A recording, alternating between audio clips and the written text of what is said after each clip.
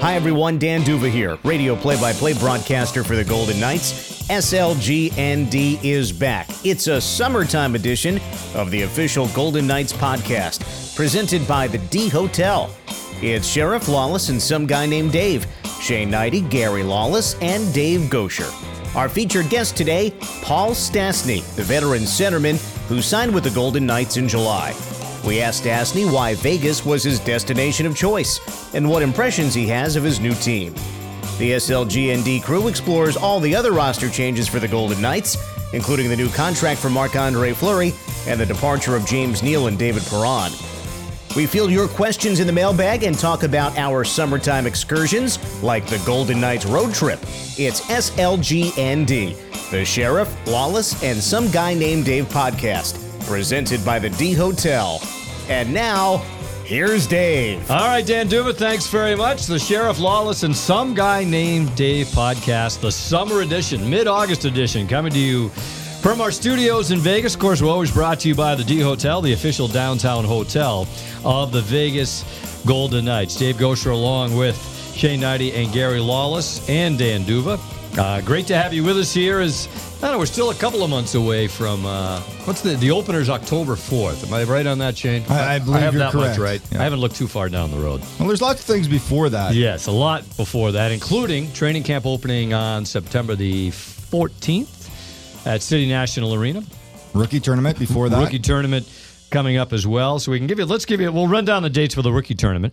So September 8th, 9th, and 10th, all at City National Arena, involving the Golden Knights, the LA Kings, Arizona, Anaheim, Colorado, and San Jose. So all those teams will be at City National Arena. So if you want to see some terrific young players, and of course the Golden Knights have some real good young players coming up through the system, that'll be, I guess, your first chance to see it on September the 8th. So we haven't been together here, guys, since the final. Right after the final, we were down at the D, right? We did our final podcast. Shane, what have you done with your summer vacation? What's been? It's like when you go back to school, like in the fall. What did you do in your summer? I bulked up, but I didn't do it the old way. I did the retired player way. Yeah, I went back and enjoyed some time in Manitoba, and some heavy liquid diet. Got it in me, but you know what? It's good to be back in Vegas here, and. I know a lot of people excited to see what's going to come up, but it's been a good summer. Lots going on. Still time to enjoy a little bit of it here before we get started into the hockey thing. Well, man, what about you? Would you buy some version of a boat or something up at the cabin? And I don't know what you call it, a ski-doo or something? It's a ski-doo boat. Ski-doo, whatever it is. Lots of fun with it, and awesome. My wife and daughter, or my daughter, did a lot of tubing behind it. Her and all her friends, and yeah, lots of fun. We had great weather. My daughter and I went on a little fishing trip, and we had a blast doing that. So it's great. And school starts this week, so I think Shane's kids are already back in. Oh, yeah. And mine starts this week, so it's back at it. It's amazing. Last year at this time, there's so much unknown, and we could never have sort of predicted what was going to happen, and that we were going to be working in the middle of June watching the Stanley Cup final. But that's what did happen, and now it's amazing. You walk into the office or you walk into Whole Foods or wherever, and people walk up to you and they're like, "You going to do it again?" And I'm like, "Well, I didn't do anything, first of all." So, but that will be sort of one of the biggest questions in the hockey world this year is, what does Vegas do in year two? And that is the buzz. And we all did it. Also, the other thing this year, we just got back from the VGK road trip. Right. I know you were up in Reno and Boise, Dave. I came into Boise. We crossed paths. I hit Jackson Hole, Wyoming, which is one of my new favorite destinations, and then Salt Lake, where Gary was there. So great to see the support that the fans, the Golden Knights fans that are all around everywhere. It was just a great trip. Had a great time. Good to see people in those different areas that cheer for the Golden Knights and enjoyed that first season. You know what I thought was pretty cool about it too, Nides, was that, and I kind of described it in my stops, was, all right, we're in Vegas and we know how popular this team is here, obviously, right? Every game. But to kind of get out of the bubble a little bit and go to Reno and go to Boise, and I'd never been to either place. And there's people lined up for an hour to get Brad Hunt's autograph in Reno. Then we go to Boise. John Merrill's doing this hockey clinic, and how much the game has grown there. We were talking with Corey there, and they said that I think they were in the teens in terms of how many kids were participating in hockey 5 years ago. Now they're at 250 kids, and they're building a locker room for the girls' team. They have to add on to the rink there. So at least on my 2 stops, I was blown away that, yeah, we know how big the team is here, but when you get outside here, we always joke around the Rocky Mountain region and everything. It truly is. It really is. The Rocky Mountain region. It is. It's just great people. Same thing, in Jackson Hole, Wyoming, too, where, it's really kind of a destination city. It's a lifestyle stop, but hockey's big there. They're interesting. Their senior team is the big ticket in Jackson Hole. A bunch of guys that play, and they get teams, and they sell out the building, like 1,500 people. Only seats like 5, but they get 1,500. They fill it right up for those games. And then Salt Lake, of course, is Fire Marshal must be on the team. Yeah, exactly. Assistant coach. Salt Lake City was great too, and Nate Schmidt, who was out there, and Gary, you saw it. I don't think there's a player that can interact better than him. He's like a kid skating around. He had them doing the moonwalk. He's sliding blue line to blue line. He's just tremendous with the fans there. So a real good tour for the Golden Knights through those destinations. How did the fly fishing go in Jackson? Fly fishing was great. Yeah. I got to see a couple grizzly bears from a distance while we were rafting by. So I've been thinking about how I was going to handle this, because Shane was very abusive last year when I caught a fish. That wasn't a fish. That was size of your iPhone. It was when I caught a fish. Don't insult the iPhone. on the fly in the backwoods of Montana, and yet. I've been waiting for the pictures of your big haul. Yeah, well, it's all about the guides. I don't know. It was first time going. I don't know where the fish are. First time for me, too. So the bottom line is you didn't catch anything. Well, you know what? And if I did that size, I would not admit it. And I certainly would not take a picture of it and post it on social media. See? Well, I guess you might as well put a target on myself. The bottom line that's one of those things. Less is more. The bottom line is, yes, that's right. Less is more. Bottom line is, I went and I caught a fish, and you went and you didn't. Well, and I'm happy to say I didn't catch that fish. I will gladly admit it. Yep, there you go. I went NASCAR driving yesterday. That was pretty cool. Yeah, I was looking at the pictures of that. How fast?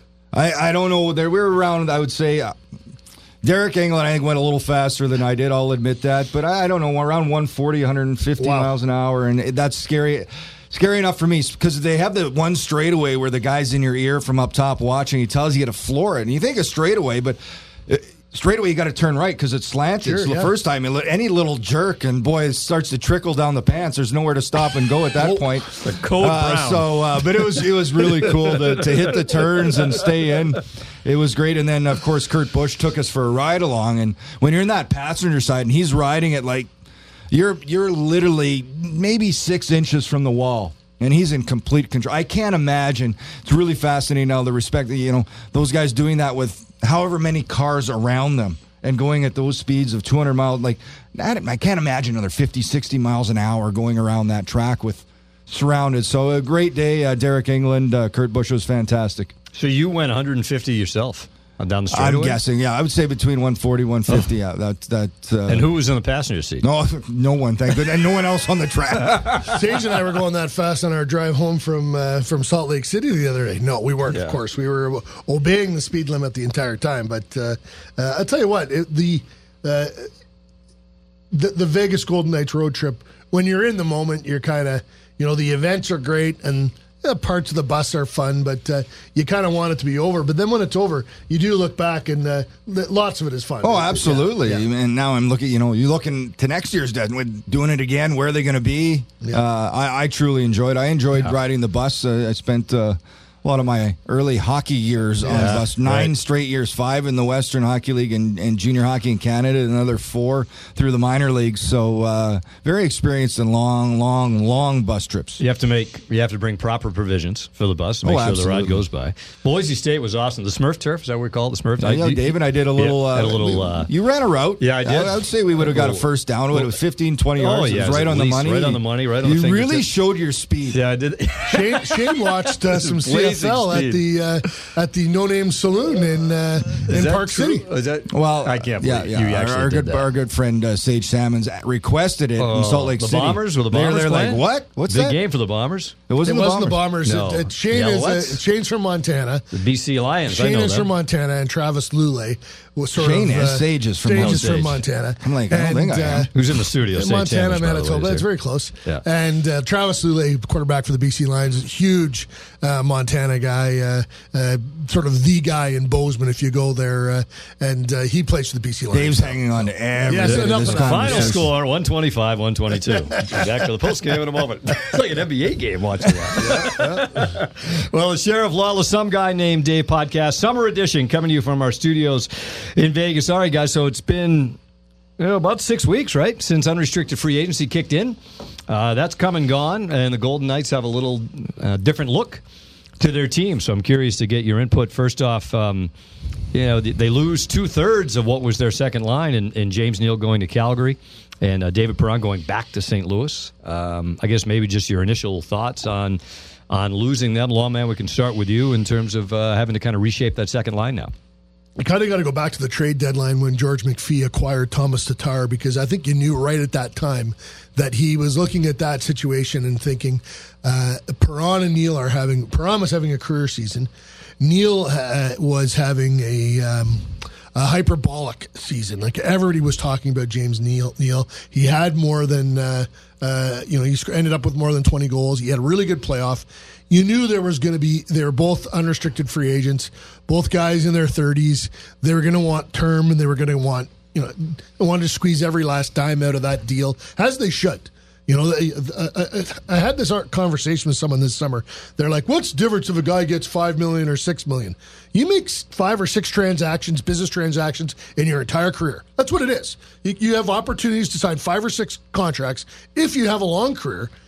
And then you got to get to the finish line on that money unless you find something else to do. And that unknown of what you're going to do next, not everyone's like Shane Knighty, where you put the microphone in front of them the first time and they're immediately of national broadcast quality, right? Like, that doesn't happen to every guy. Some guys struggle. And so you got your agent, you got your parents, you got your wife. They're all looking at you saying, this is it. So for James Neal to take 5 years in Calgary at $5 million, whatever, close to that, like, good for him. That's I can understand that. And the same for David Perron to get that extra year, that third year that he got in St. Louis. That money is going to matter to those players someday. So 4 years, sorry, yeah, exactly, yeah. So kudos to him. I think that the Golden Knights were willing to sign both players, but not at that term. I think that they were. I think 3 years would have been max on either of them, and we'll see what those players are like in 3 years. They are effort-based skaters. They're not. We're not looking at guys that glide out there. I'm not taking anything away from the very good National Hockey League players, but when you get into this day and age, you get into your 30s. And speed is so important, Shane. Absolutely. I think, and you factor in age. You're looking at 2 guys that are 30 years old, James Neal, David Perron, and I don't have a problem with the next 2 years. So, Neal's got signed 5-year deal, 5.75 in Calgary. 5.75 at 31 and 32 for James Neal.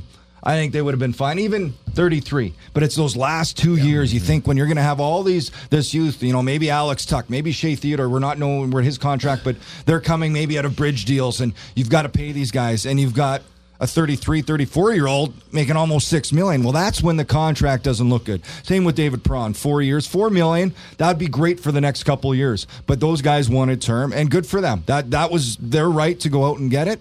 Would Golden Knights have liked him? Yeah, but not for those terms. It just does not make sense at this point to get locked into those long-term contracts. That's the fault a lot of GMs make, and I think George McPhee knows that. And, he wanted to make sure it made sense, and they did. Tomas Tatar. Let's, David Perron. Alex Tuck. He's ready to jump into that top 6. So you've got guys willing to move up the lineup that are ready, that you've got to see what you have. So, no surprise to me that both these guys are headed to put on a different jersey this year. So go back to the, what that does. I think Tatar is a guy that, if he plays if he didn't get a chance to play with high-end players very often, and he needs to. And I think if he's on the wing with Paul he's Stastny, been a 20-goal scorer for 4 straight seasons. Yes, so So in playing with Paul Stastny, I would expect him to score 20 again. And the other guy is Alex Tuch.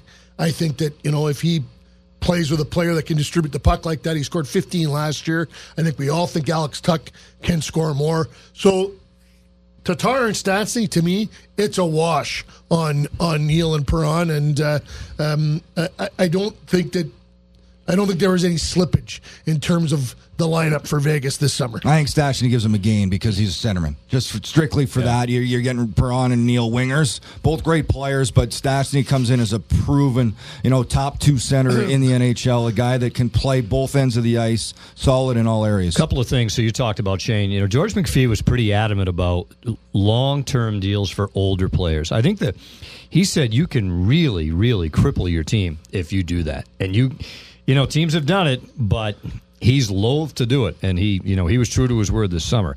The other thing he talked about recently, and I found it interesting.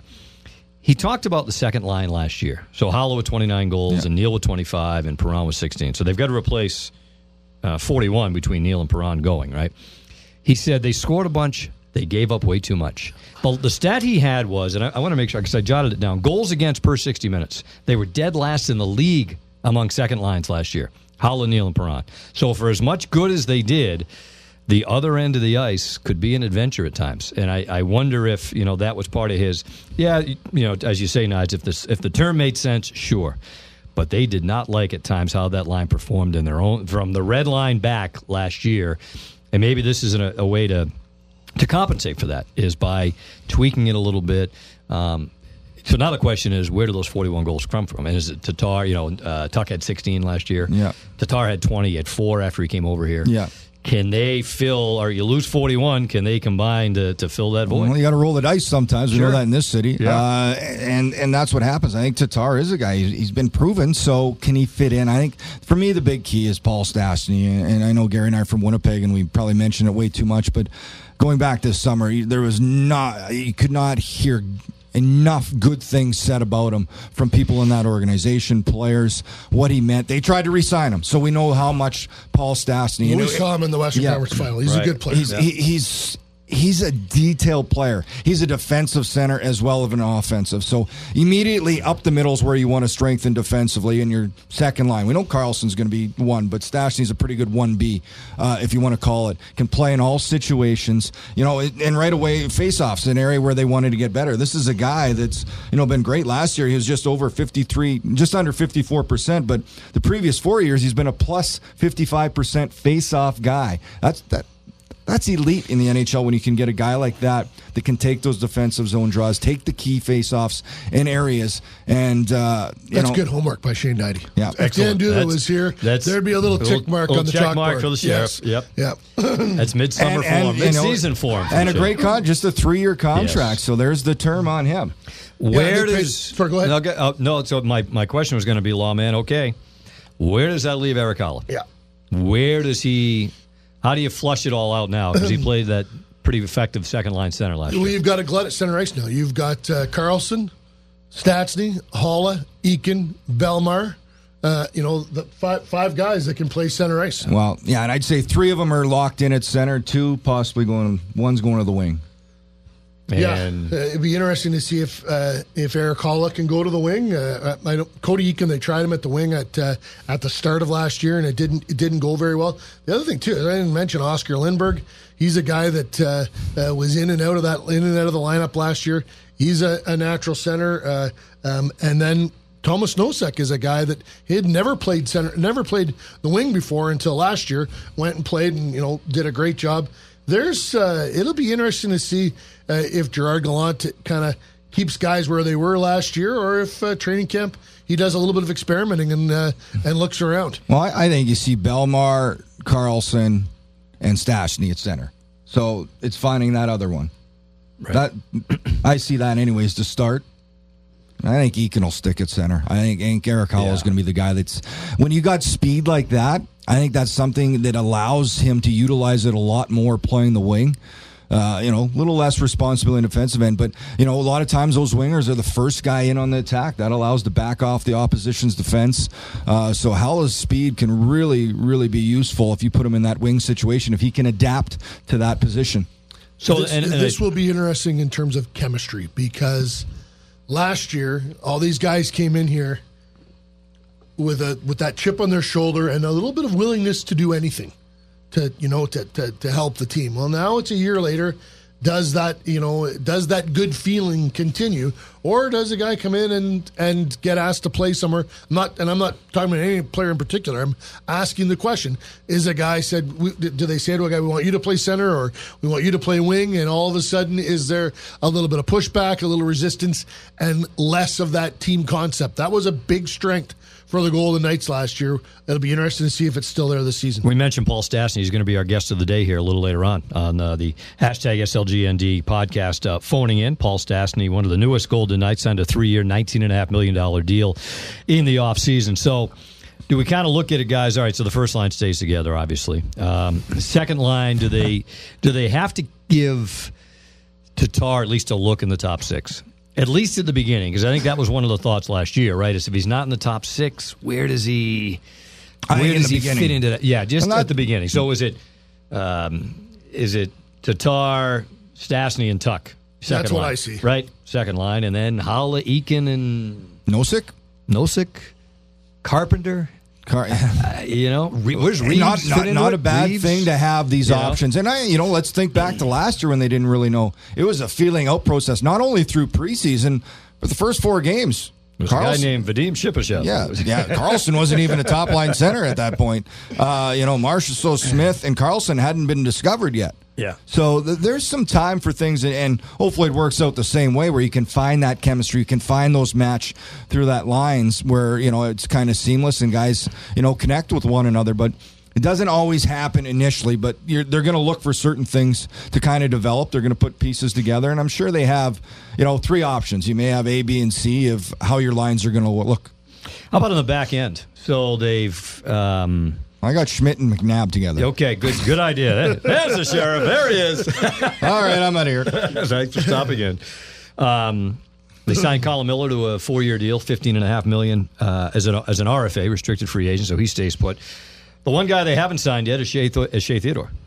Restricted free agent, but not eligible for arbitration, right? Can't go to arbitration. So that's not an option. So it's his options are, it seems to me, guys, and I don't think it's going to get to this, but just sit and wait until you work it out or get to something that you think is reasonable on both sides of it. Do you see that happening before? Lawman, you're the insider. Is this going to happen before training camp? Yeah, 100%. This is just timing. This was they would have said to Shea at the start of the summer, we're going to do our UFAs, and then we're going to do our guys with arb rights, and then we're going to get to guys like you. So just be patient, and there would have been some conversations between management and Theodore's agent about do you want to, are you interested in long term? Are you interested in a bridge? Where's your mindset? And it wouldn't surprise me at all if this was a 4 or 5 year deal. And I guess it wouldn't surprise me if it was a bridge either, if Shea Theodore decided he wanted to bet on himself a little bit and have another. Last year was his first real full season in the NHL, and we all saw what he could do. We saw at moments, we saw the vast potential, and Shane talked about this.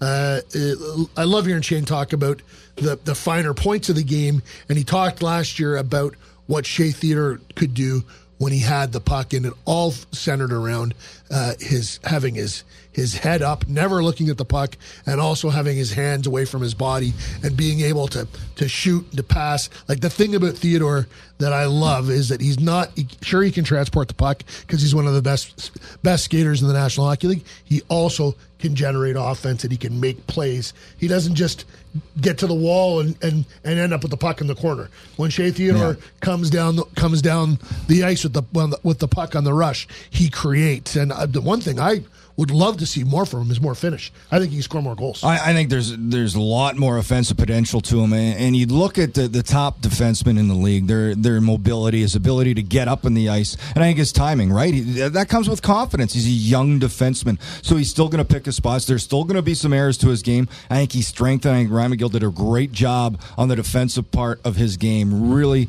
that was the area that probably needed the most work, and will continue. He's got the natural offensive abilities. The thing that really stands out to me, and when you think of defensemen, the top offensive defenseman now is their ability to generate offense from a standstill in the offensive zone. Think of the times Shea Theodore can shake the opposing player coming out to the blue line for that check from a standstill. His ability to fake one way, to get that clear shot, because it's a blocking league now. We know block shots are such a big part. So as a defenseman, you have to change the angle of your shot. And not only that, he has the ability to change the angle, or the ability to shake someone to the inside, take it to the outside, and make a play. We saw that many times this year. Fantastic plays with him. That to me is, you didn't see that much 5, 6, 7 years ago. Now, those top guys, their ability at the blue line, when they get that puck with a forward coming out, attacking, trying to force the play, he's able to shake that or get that puck through to the net. So on the back end then, Gary, Spiza leaves, right? Yes, so right. They went and signed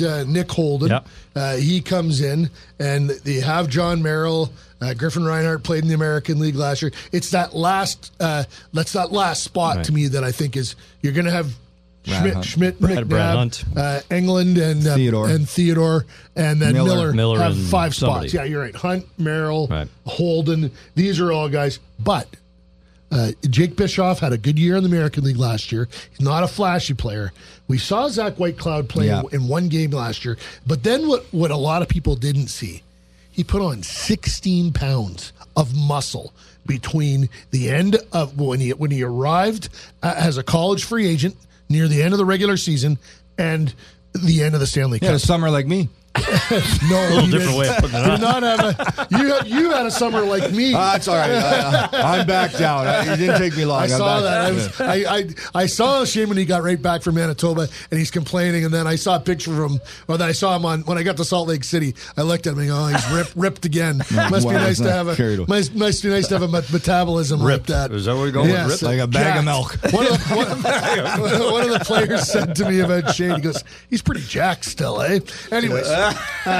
Sun's out, guns out. I'm interested to see Whitecloud, and I don't think it happens right out of camp, but I won't be surprised at all if he goes to Christmas time in the American League and does some really good things. And all it will take is George McPhee, or Kelly McCrimmon to go and watch him and think he can make us better. But here's one thing: he's a right-handed shot. Where does he fit?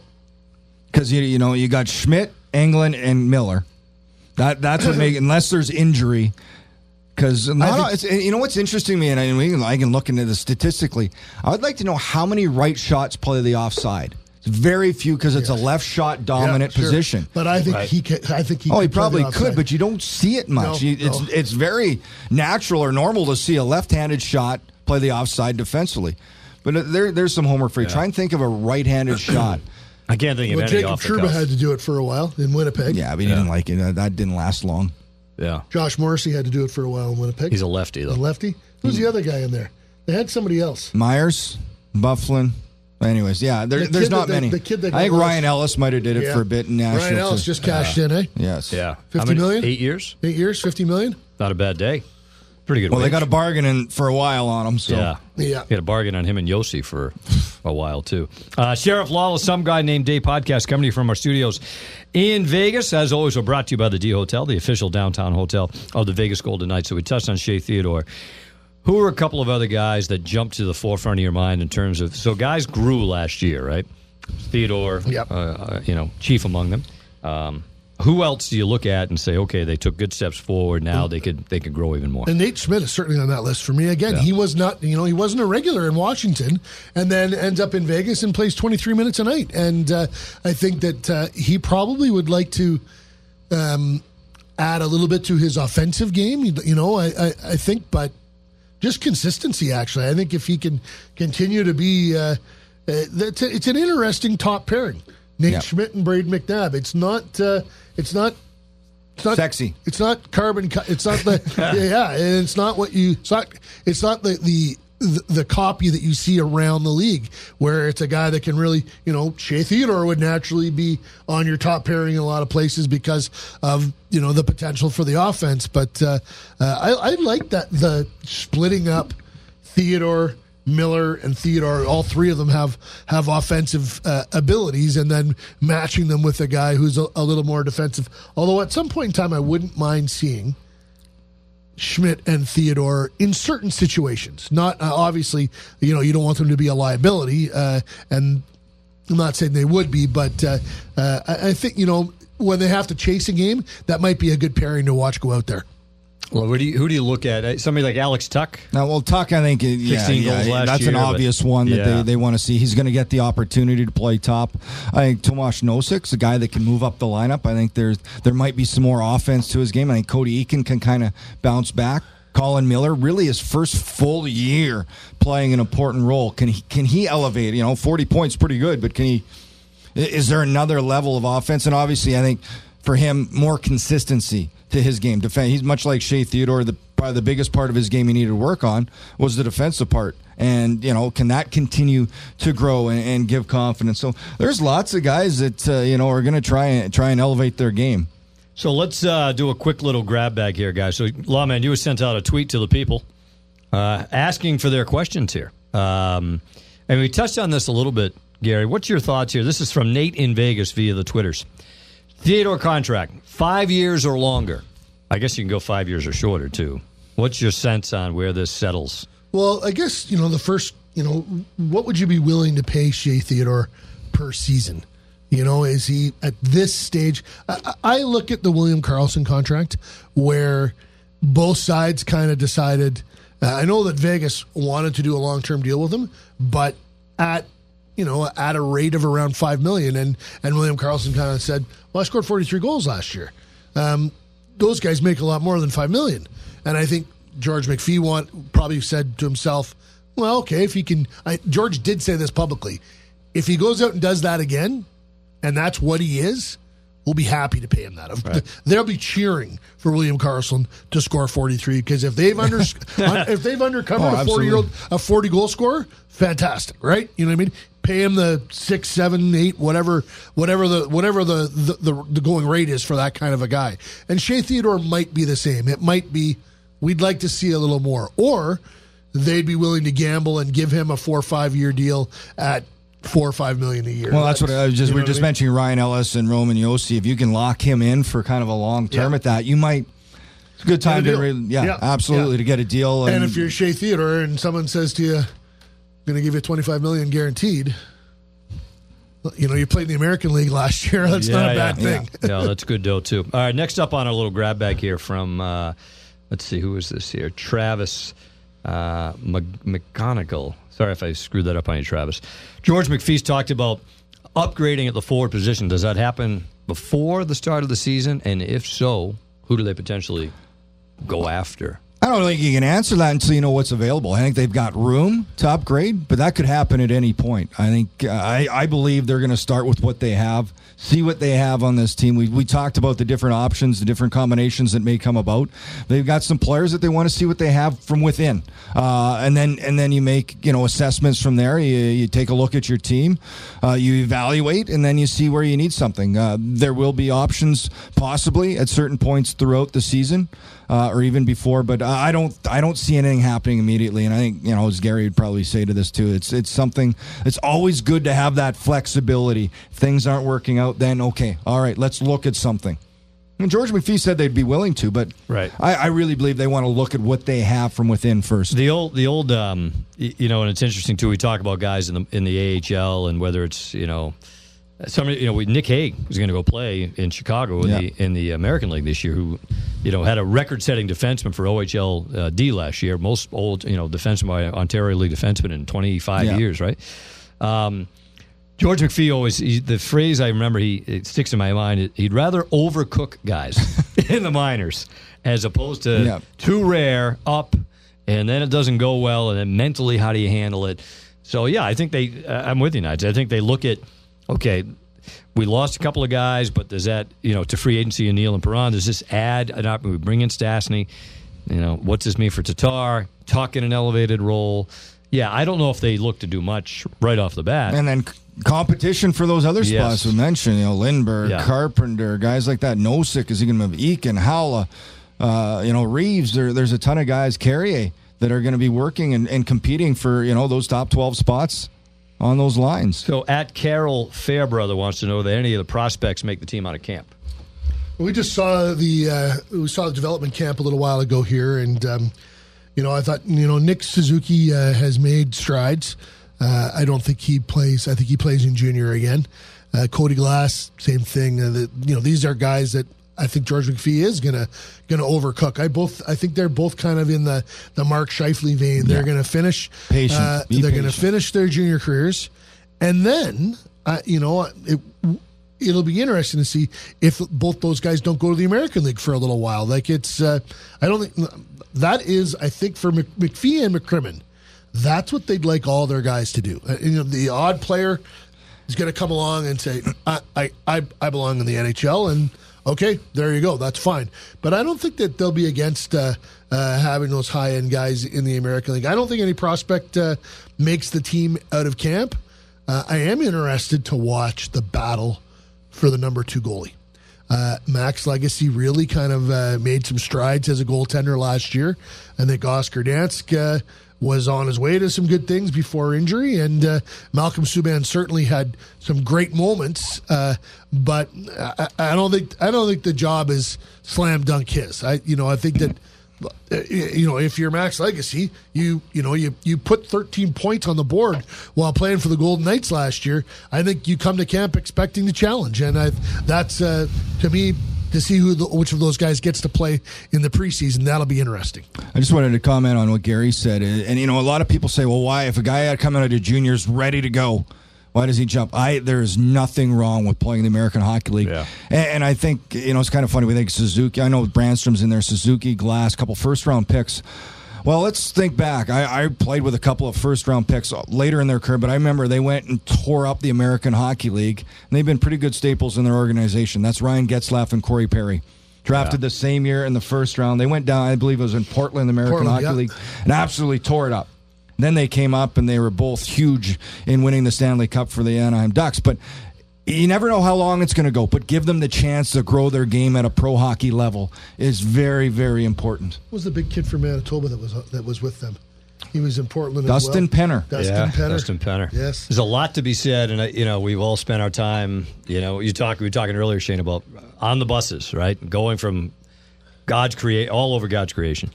And players probably don't want to hear it, and I understand that, but everyone wants to play in the NHL, work in the NHL. There's a lot to be said for playing in the American Hockey League. I remember having a conversation with Jason Spezza when he got sent down when I was in Ottawa. This is number 2 overall pick, and just devastated, but he went down, and you got to go down. Maybe it's a humbling moment for these guys, but I think the growth in the years beyond that makes up for it if they go down with the right attitude. You were probably in the NHL by that time, but the lockout in 93? No. The one where Spezza, 0405. Oh yes, Spezza, Eric Stahl. There was a whole American League. Patrice Bergeron went down. Played the Providence. Winnipeg had Ryan Kessler, Kevin Bieksa playing in the Manitoba Moose in the American League. There were like high end players all over the American League that year, and a lot of them used that opportunity to play big minutes, make mistakes. Like, it's different when you make a mistake in Syracuse than when you make one in Toronto or Vegas. Like, the coach comes, talks to you, throws you back out there. It's harder to throw kids back out there in the NHL when the coach's job in the American League is to develop players. If the GM is in the building and the player makes that mistake and doesn't go back out on the ice, he asks the coach after, why not? In the NHL, the job is to win games. The GM hands you players and then says, go win the Stanley Cup. And when a guy makes a mistake and you lose trust in him, you don't play. So it's harder. The American League is it's the laboratory where you get an opportunity to fix things before you put it on the shelf and try and sell it to the public. Do you get more answers as a player now, Shane, as opposed to your day? Yes. Like before? It's a way different league, way different athlete, these young players coming in. And I think, coaches now, the communication lines are a lot more open than they used to be. When I play, coach didn't talk to you, that was a good thing. And I didn't want him to. Now I think, part of a coach now is, I think the strength of coaching now is to be able to have the relationships and different ones with different players, knowing the personality, the character of their players, whereas before everyone was treated the same. Not Ryan McGill to me. I know Gerard Gallant is the coach of the year. He won the Jack Adams.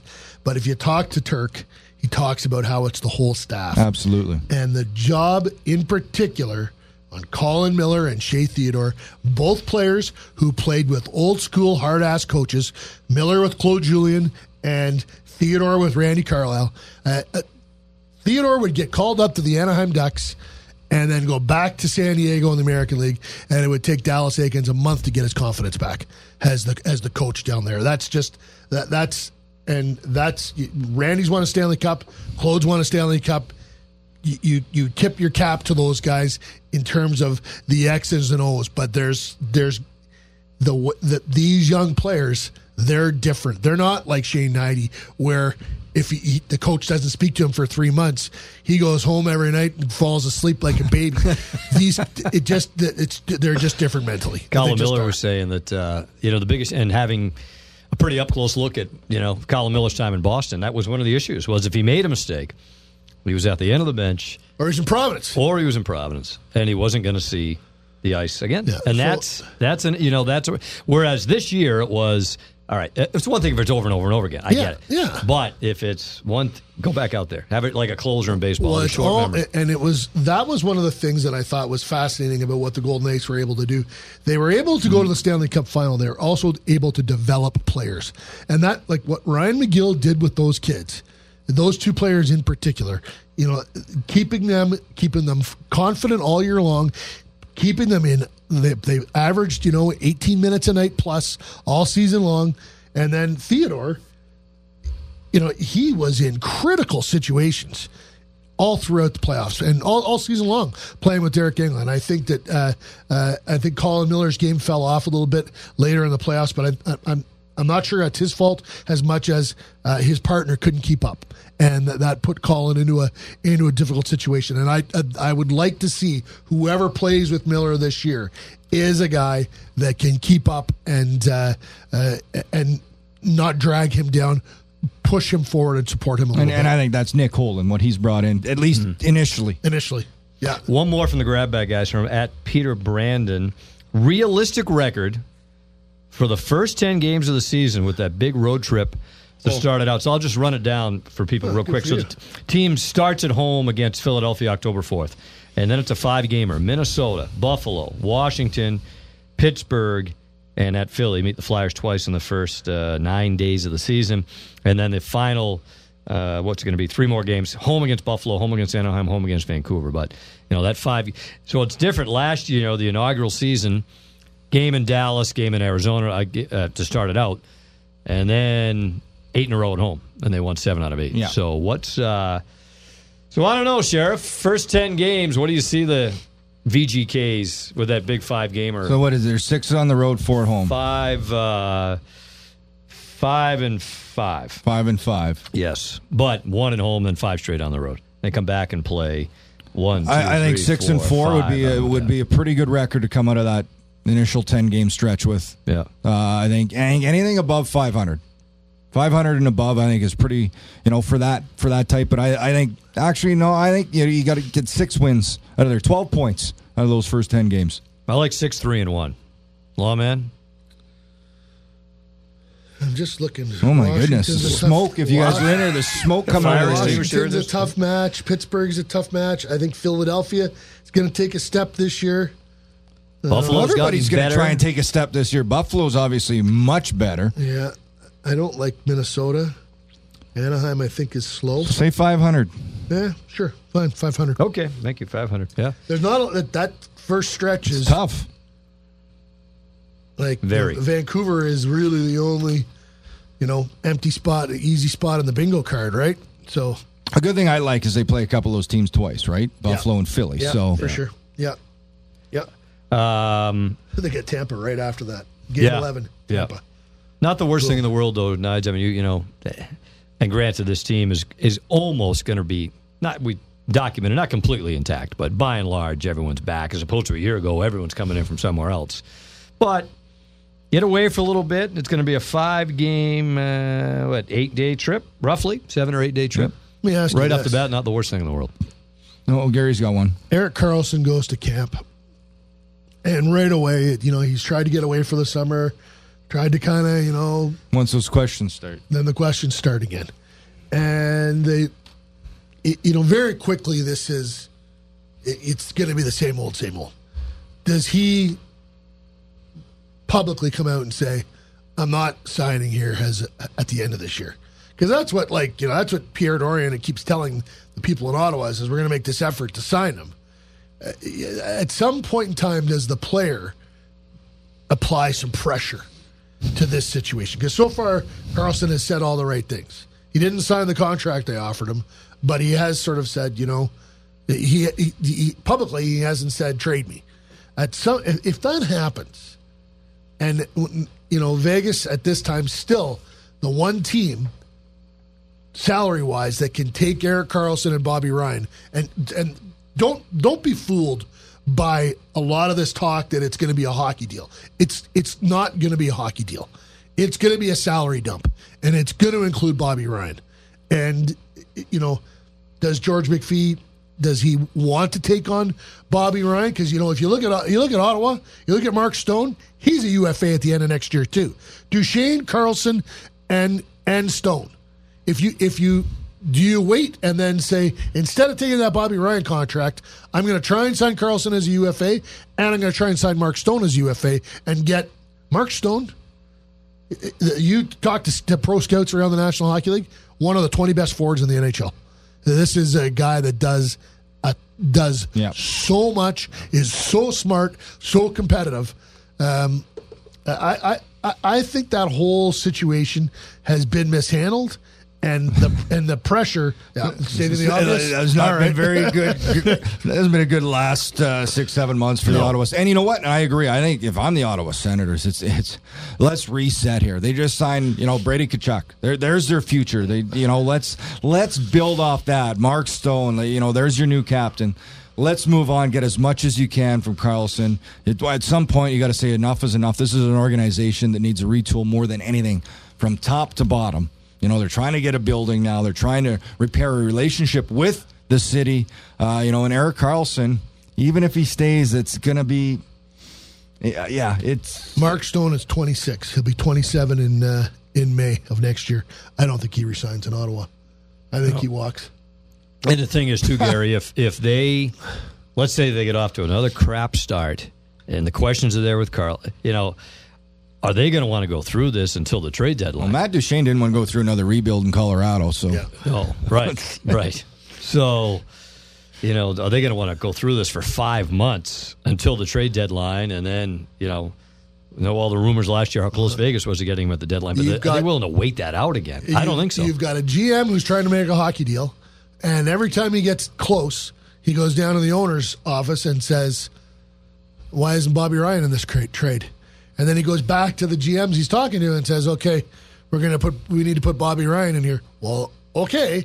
You want me to take on that salary? This isn't a hockey deal anymore. Right. This just changed. So the 5 prospects I was giving you, now I'm giving you 2. Like what? How many teams will take that contract? And if you were going to trade a Bobby Ryan tomorrow to a bottom dweller who was just going to take him on, what would they want in return to take on that money? Yeah, a lot of stuff. Yeah, a lot. Be curious to see how that shakes out. Or do you just wait it out? If they don't move Karlsson, as you say, try to sign him. It's only money. It's not our money, but it's only money. Dave loves to throw around not his money. The Sheriff Lawless Some Guy Named Dave podcast coming to you from our studios in Vegas, and our podcast is brought to you by the Foley Food and Wine Society. Bill and Carol Foley have created the Foley Food and Wine Society to celebrate three of their greatest passions: world-class wines, exceptional cuisine, and outstanding destinations. And as a member of the society, you'll have access to their entire portfolio of properties around the globe. The Foley Food and Wine Society offers an exclusive opportunity to join like-minded individuals who seek to experience the finer things in life, and they look forward to hosting you during your next visit. Cheers. We talked about some contracts here, guys, as we kind of get on to our next segment. We have not mentioned the Flower, yes. Marc-Andre Fleury, who's under contract for this coming year, but in the very recent past signed a 3-year, $21 million extension that'll kick in for the 2019-20 season. It's going to make him, at this hour, the highest paid guy on the team. There's no question he was their MVP. They don't get to where they go last year without him. But what do you think there, Sheriff? 3 years, $21 million, kicking in 2 seasons from now. I was surprised at the amount. I like the term.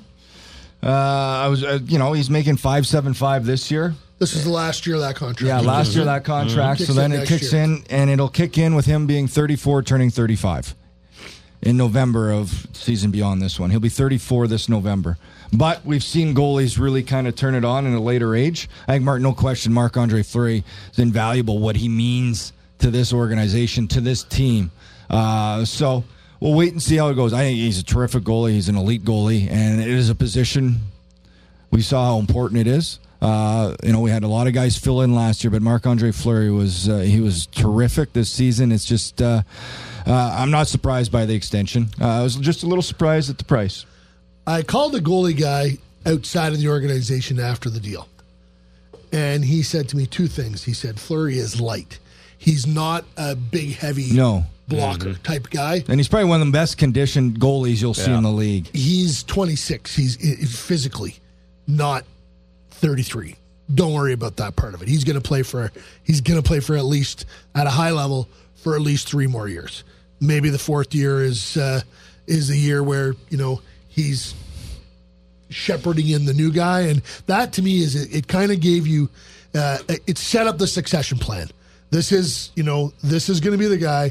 So anyway, the goalie coach said he's light, so he's gonna be effective for a while longer. He said, and also keep in mind when the goalie equipment changes, the lighter athletic guys, their numbers are going to stay where they are because they don't rely on the big pads to stop the puck. They do it with their skill. The big blockers, those guys, they're not going to be able to just sit there all night anymore. They're going to have to move. Their save percentages are going to drop, and the guys like Fleury's are going to stay exactly where they are or close to where they are. He believes everybody's save percentage is going to drop to a certain extent with the smaller equipment. He liked the deal because of those 2 things, and I like it for. I would never want to diminish Marc-Andre Fleury's ability on the ice because he's a top 10 goalie in the National Hockey League, without question. He's also the biggest athlete in Vegas. He is the star in this city. And this one of those contracts that goes beyond. Not only that, it goes to in the room how valuable he is there with the guys, how important. He's a real big glue piece for the Vegas Golden Knights. And when you factor all those things outside just what a great goaltender he is, you can see where this contract kind of comes into play. Marc-Andre Fleury, 3 years, $21 million, kicks in season after next. And as you said, Gary, who knows where they'll be in that, it's basically 4 years from now as to who would potentially take over then, or maybe he stays at that point. You touched a little bit on the William Karlsson deal, just in terms of contracts. They basically table it, right? 5.25, sign him for a year, see where it goes. Doesn't preclude them from signing a longer-term deal even before this season's over. But, he's had one incredible breakout year. And that's the key thing. 1 year of incredible numbers. Before that, he was, you could argue he didn't get whatever the reason.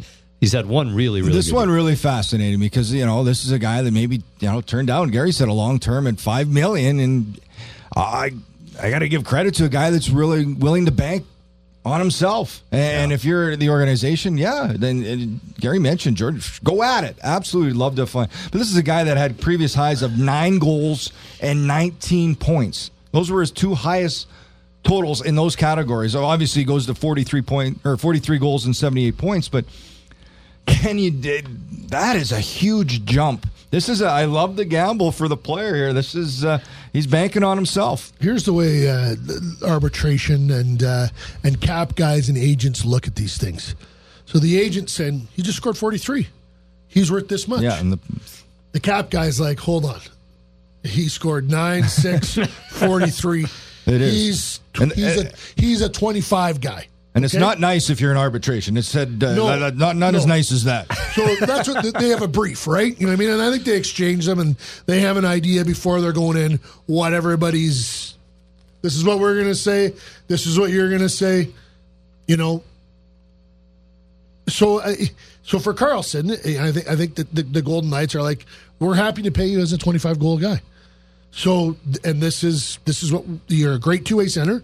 We'll give you $5 million a year for 6, 7, 8 years, whatever it was when you're talking long term. And the player's like, well, if I sign that contract and I score 40 again, I'm underpaid, and I don't want to be in that place. And the agent whispers to him, if you score 25, that deal they're offering you right now, it's still there.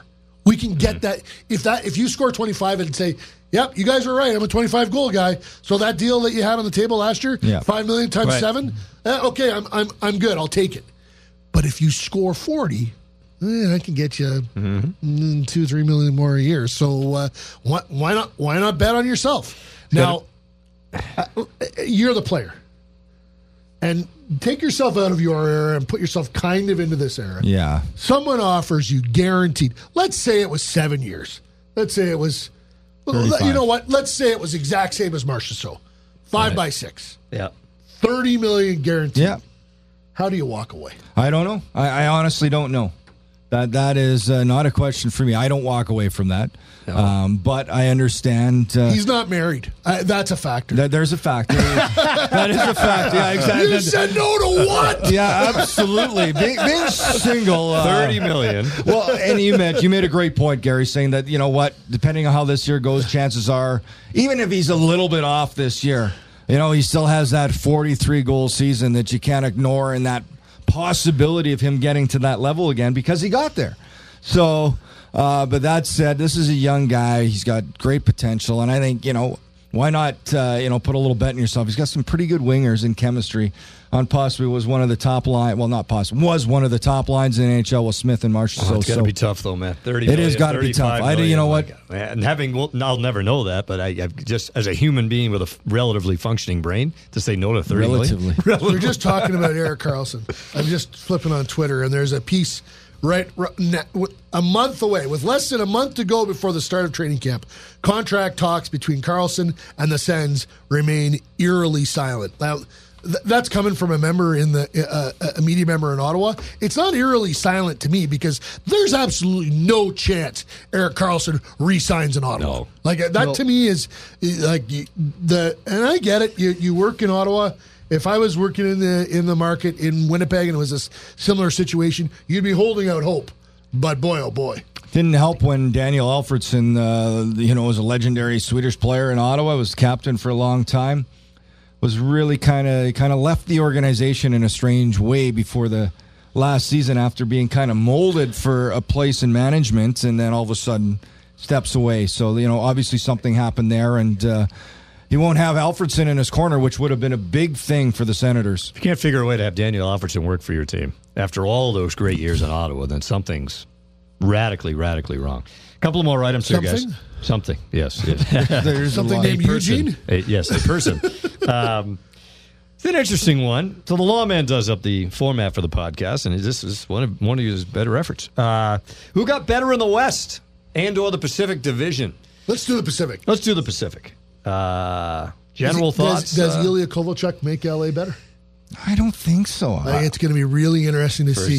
They need a goal. So 18.7 over 3 years. He's going to be great on the power play. You got Kopitar on one side. You got Doughty up top. So I'm thinking, their power play is going to be improved. They got that lethal shot. They got both Doughty and Kovalchuk on one-timers with Kopitar, who can thread it as good as Backstrom or anybody in the league. Yeah. So their power play, you got Brown in front. He can stand there and take a beating. Carter, it's as good of a unit as you can put out. So, yes, they've improved in that. I don't think they've gotten quicker. I think they've got some youth that's going to come in. We saw an Iafallo, guys like that are going to skate for them. I think Colorado, I think they're going to be better. San Jose is interesting. Although Colorado's descent, we're talking Pacific. Well, with LA, too, not long ago, scored 3 goals in 4 games.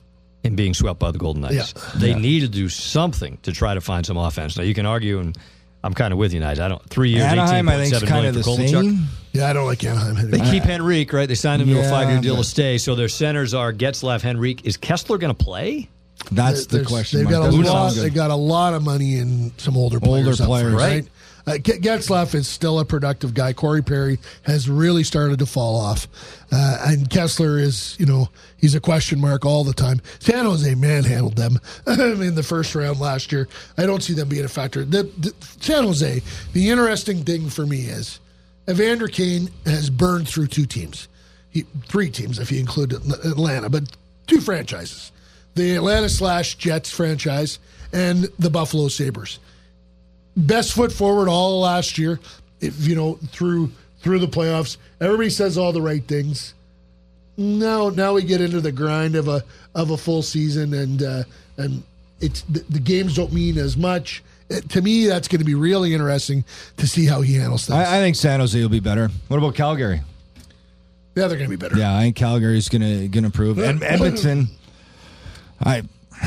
unpredictable, right? So, they could be. No idea. They could have 100 points this year. They could have 85. I got one for you. How about St. Louis? Trade for Ryan O'Reilly. Bring in Tyler Bozak. Brought in Braden Shen last year. Well, for me, it's Paul Stastny will know about that. He might have. Which Jake Allen's going to show up? Yeah. There you go. Paul Stastny, you with us, Paul? Yeah, how's it going, guys? Hey, good. Thanks for joining us. You're with Dave Gosher, Shane Knighty, Gary Lawless here as our guest of the day here on the Sheriff Lawless and Some Guy Named Dave podcast. What a lucky day for you, Adam. This is going to be the highlight of your day, Adam. Oh, absolutely. You know it. I've been looking forward to this time slot all day. Hey, Paul, congratulations on the contract with the Golden Knights, a 3-year deal to come to Vegas. What was some of the things that you took into consideration as an unrestricted free agent, and why do you think Vegas was the best fit for you? Yeah, there's a lot that goes on. I think, I think I was in a good situation where I was fortunate enough to pick between a certain amount of teams. And I think first and foremost, I want to try to go to a team where I think I fit in pretty well, hockey standpoint. I think, and you want to go to a winner or a team, that's willing to do everything to win, whether it's obviously through the players, what they did last year. But it was funny because when we lost to you guys in the playoffs, I think I was a surprise. For some reason, I was surprised, but I wasn't surprised because, Vegas kind of outplayed us top to bottom. It wasn't a fluke here or there. And I think all year people were kind of maybe waiting for Vegas, especially last year, to kind of slow down a little bit. And I think the system that's played, I think the depth of players from top line to bottom line to the 6 defensemen, I think it's a good puck-moving team, and it's a team that plays aggressive, and they're not afraid to make mistakes as long as they're hunting pucks, like forechecking or playing defense. And then for me, that's what I like. I like my wingers to play aggressive and don't think. I'll play defense for them, and then my job is to get them the puck, because I know there's a lot of guys that want the puck and don't want to score. Now, are you playing in the Beauty League right now, Paul? No. I'm in Denver. You're in my Denver? Summer's in Denver. Yeah. So okay. That's in Mini. So in Denver, they started something and kind of like similar to the Beauty League, like the Flow League, for 6 weeks, and I think they're going to try to build on that next summer just because of how much success the Beauty League's had. So the opportunity to play with guys in the summer, we were talking to Nate Schmidt the other day. He said the first skate he went out was, he said it was kind of, slow tempo. The second skate he went out for, he said it was like a regular season NHL game in March. He said like it was, guys were slashing, guys were hitting, guys were playing at full speed. What is your summer like in terms of training? Well, I'm older a little bit now, so I kind of I know how to manage myself, So honestly, I don't skate. Usually I don't skate till probably end. I guess it all depends when kind of your season ends, but I usually don't like to skate at least till the end of July. And then, I'll get a couple sessions, try to go twice a week for a couple weeks, and then I kind of bring a skills kind of skating guy in for 3 or 4 days, work on some things. And then I think, this week I'll probably go 3 times. Next week there's a pro camp at the University of Denver. I'll skate probably 4 times. And then, same thing, try 3 or 4 probably in August. But I think, usually in May, June, I play a lot of tennis. So I tried tennis, golf, and then I just tried to stay active. So I try to switch up my workout. So I don't just do the same things where I'm just, I do different agility. Some days I run, some days I do the bike, some days I'll do that Peloton. I just try doing different things, and that's the way I've grown up, I think, with the European background from my parents. I've always been a multi-sport guy, and I think that, I think it's really important, especially growing up. It just, you work on different habits all the time instead of just kind of doing the same things all the time and not getting burnt out playing one thing. Paul, I got to ask you, and you touched on a bit before, going through free agency and talking to teams. You probably think back to the start of last year. You probably never had Vegas on your radar. But as the season went along, and certainly for us here on the inside, we started to say this is going to be an attractive destination because of, first of all, the success of the team, the style they play. But maybe more importantly, there was something special in that room. How much did you hear about maybe the off-ice, guys in the room? You probably heard of Marc-Andre Fleury and what he does. But was that attractive as well, how close this group became away from the ice surface? Yeah, I think you have to be successful. You play, when you play in good teams, the best teams find a way to kind of get along off the ice, and then you build that chemistry, and then kind of everyone's rooting for everyone. You don't, obviously you're gonna have your top guys score, but you're just as happy when the other guys are producing or other guys are doing things to win games. So, and that's all off ice stuff. Whether it starts with the captains or it starts with the wives, and I've always been a big proponent of that. Especially early in my career when I played with older guys and I got to learn from them. But I think, I remember kind of once they, came on the radar, I didn't really want to kind of tip my hat to anyone, so I didn't know who to call or who to talk to indirect. And I didn't really know anyone on that team. I knew everyone, all the guys I knew, I kind of knew through somebody else. I've heard good things, but they're all like, oh, you'll love this guy, you'll love this guy, you'll love this guy. And then, I think the day or two before I signed, I remember calling Revo. And, I played with him in St. Louis, and his wife, my wife, got along, we're the same style, or not same style, kind of personalities, kind of old school, but, like to enjoy all parts of the game, and then hanging out with the guys and hanging out with the family and stuff like that. And, I mean, he said he's never been on a closer team. He's like, the wives, the guys, he's like, it was unbelievable. And I know he came at, the deadline, so all of a sudden you're kind of going playoff push and doing that playoff run. But, he's not a guy that would normally say that. I think we were on a close to the team in St. Louis, so I think, he can relate to what a close, especially when you have a bunch of older guys around your age. But, especially him coming new and fitting in right away and saying, how good everything was, how good, management, ownership, everything everyone was in it, together to win.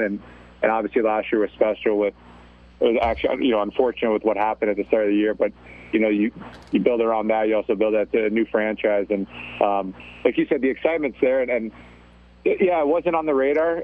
I'm babbling on right now, but it wasn't on the radar. But it's just this time around, I didn't really have a team in mind, and I just didn't know. I didn't know when I got traded to Winnipeg. I've been through it before, and I'm older, and I kind of, once you're older, you kind of go in there with an open mind, and it's a business side of things. So some things could be a right fit, but sometimes there's just not room for you, or vice versa. It doesn't matter.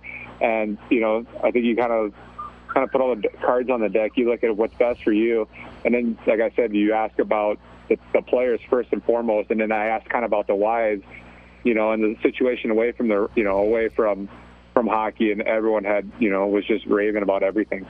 Paul, in your conversations with, be it George McPhee or Kelly McCrimmon or Gerard Gallant, what was their message to you, and where do they think you're going to be able to help this team the most? Yeah, I think I don't know. Honestly, during the free agency window, I don't really like talking to anyone. I kind of, so I pay my agent. I let him do all the talking and kind of relay the message, just because sometimes you can go through a situation where people can kind of, just blow smoke and try to tell you everything just to make it come there. But I actually like their conversations just because they're honest, and off the bat, I think they know what kind of player I am, a two-way player that wants to distribute the puck, and play, start down low and be an option to the defenseman and then give it to the wingers. Because, like I said, there's a lot of scorers on that team and a lot of young guys that want to make plays, that create plays. And for me, it's, my first 4 options, I always kind of look past, before I even shoot, and that's the way I've always been raised. So, when I do play with guys that want the puck and that are aggressive, that it's perfect for me because I can get them the puck, I can create room for them and be an option for them. So to me, I think it was just kind of, help out down the middle a little bit, just get a little more structure so then it kind of, lets the other guys roam a little bit more. How familiar are you with Las Vegas, or even more so Summerlin? Have you had a chance to get out, look around, and see that there is more than just the Strip here? No, I haven't been out there yet. I've been at a couple of weddings. My wife actually just is getting there today with the kids and her mom, and they're going to do some.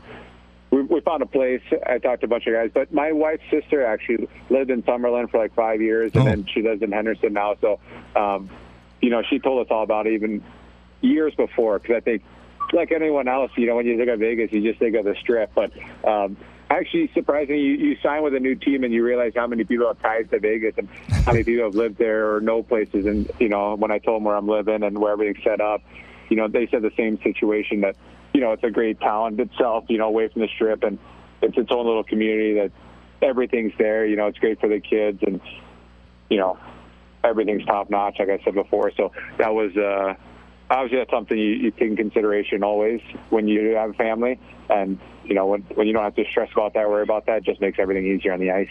And when you look at the Golden Knights lineup, is there a player that you think will fit nicely with you?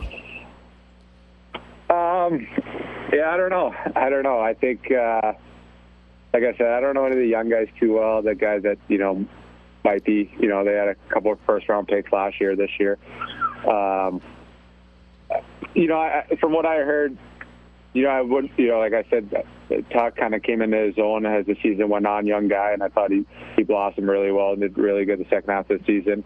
And then, it's, potentially that they might put Howla like on the wing or vice versa or whatever. But I wouldn't mind that, just because that, someone like that with so much speed that, I don't know what he had, 30 goals last year, something like that. Scoring threat every time. Sometimes it's easy to play with those guys, especially who has a background at center, because you don't have to be the first guy back all the time. It's easy to kind of switch positions and always kind of be moving and play on the fly.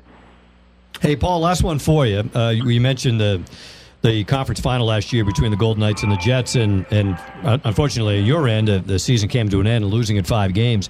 What do you think changed in that series? I'm interested when you were able to kind of digest everything.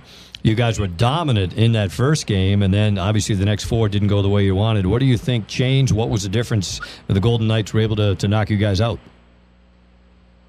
Yeah, I don't know if we were dominant in the first game. I think we scored 3 goals in like 5. You know what I'm saying? Right, early. You're right. Yeah, exactly. So I think no matter what, right there, it's like, okay, it's, the first game of the series, you kind of feel each other out. I think, Flower led a couple goals that, he probably would have had back. And then we kind of just rode the wave there. But if you look, I think even that first game, I think Vegas had some chances there to kind of get it close at the end.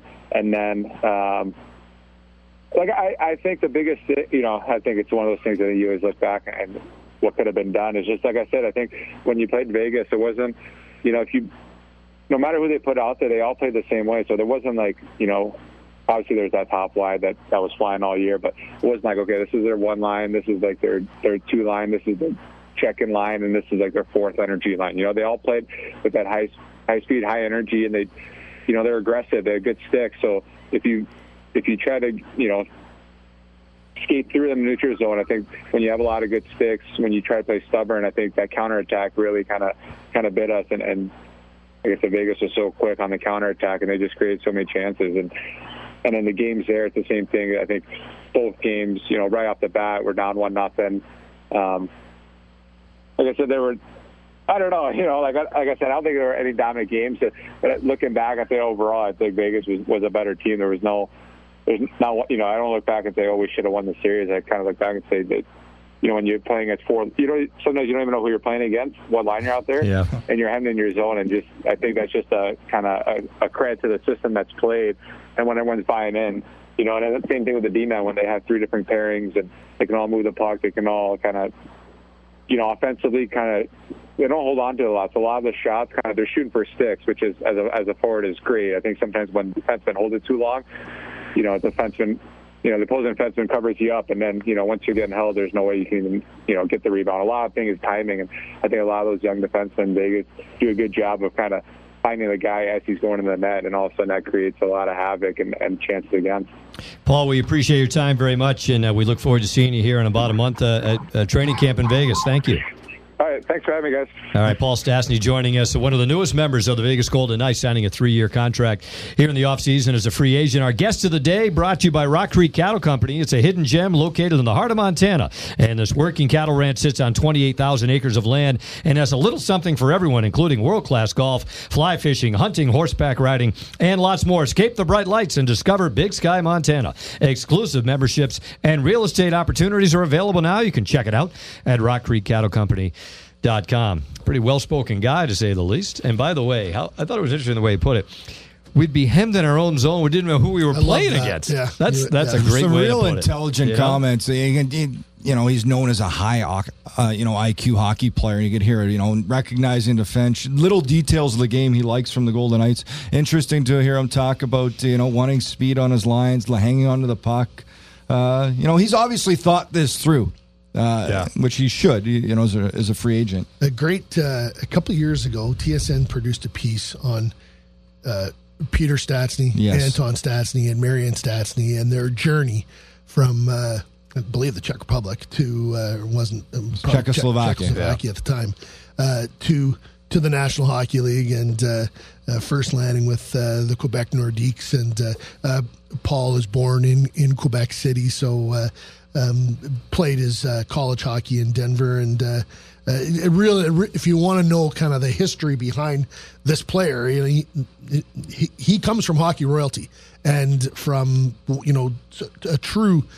There's a legacy there with this family, and a fascinating story. Well, we'll get a chance to see Paul Stastny, Nick Holden, and other free agents that the Golden Knights signed in the offseason. Again, training camp starts September the 14th at City National. Before that, the rookie tournament at City National, September 8th, 9th, and 10th. It'll be here, soon enough, but a little ways to go. Still, 6 weeks, I guess, until the start of the regular season, but not too far down the line. Well, that's going to do it, boys. This is, I don't know if we were in mid-season form. I don't know if we have a mid-season form. Shake a little bit of the rust. We were in mid-August form. Shane's homework. I'm going to be Dan Duva, and I'm going to award Shane the final win of last season. This doesn't count as next Congratulations, Shane. Congratulations. Dave's still looking for that first.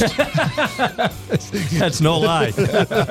Well, that's a wrap on the Sheriff Lawless Some Guy Named Dave podcast. #SLGNT. Coming to you from our studios in Vegas. The regular season is still about 6 weeks away, but rookie tournament and training camp a lot closer than that. So we'll talk to you next time on the Sheriff Lawless and Some Guy Named Dave podcast.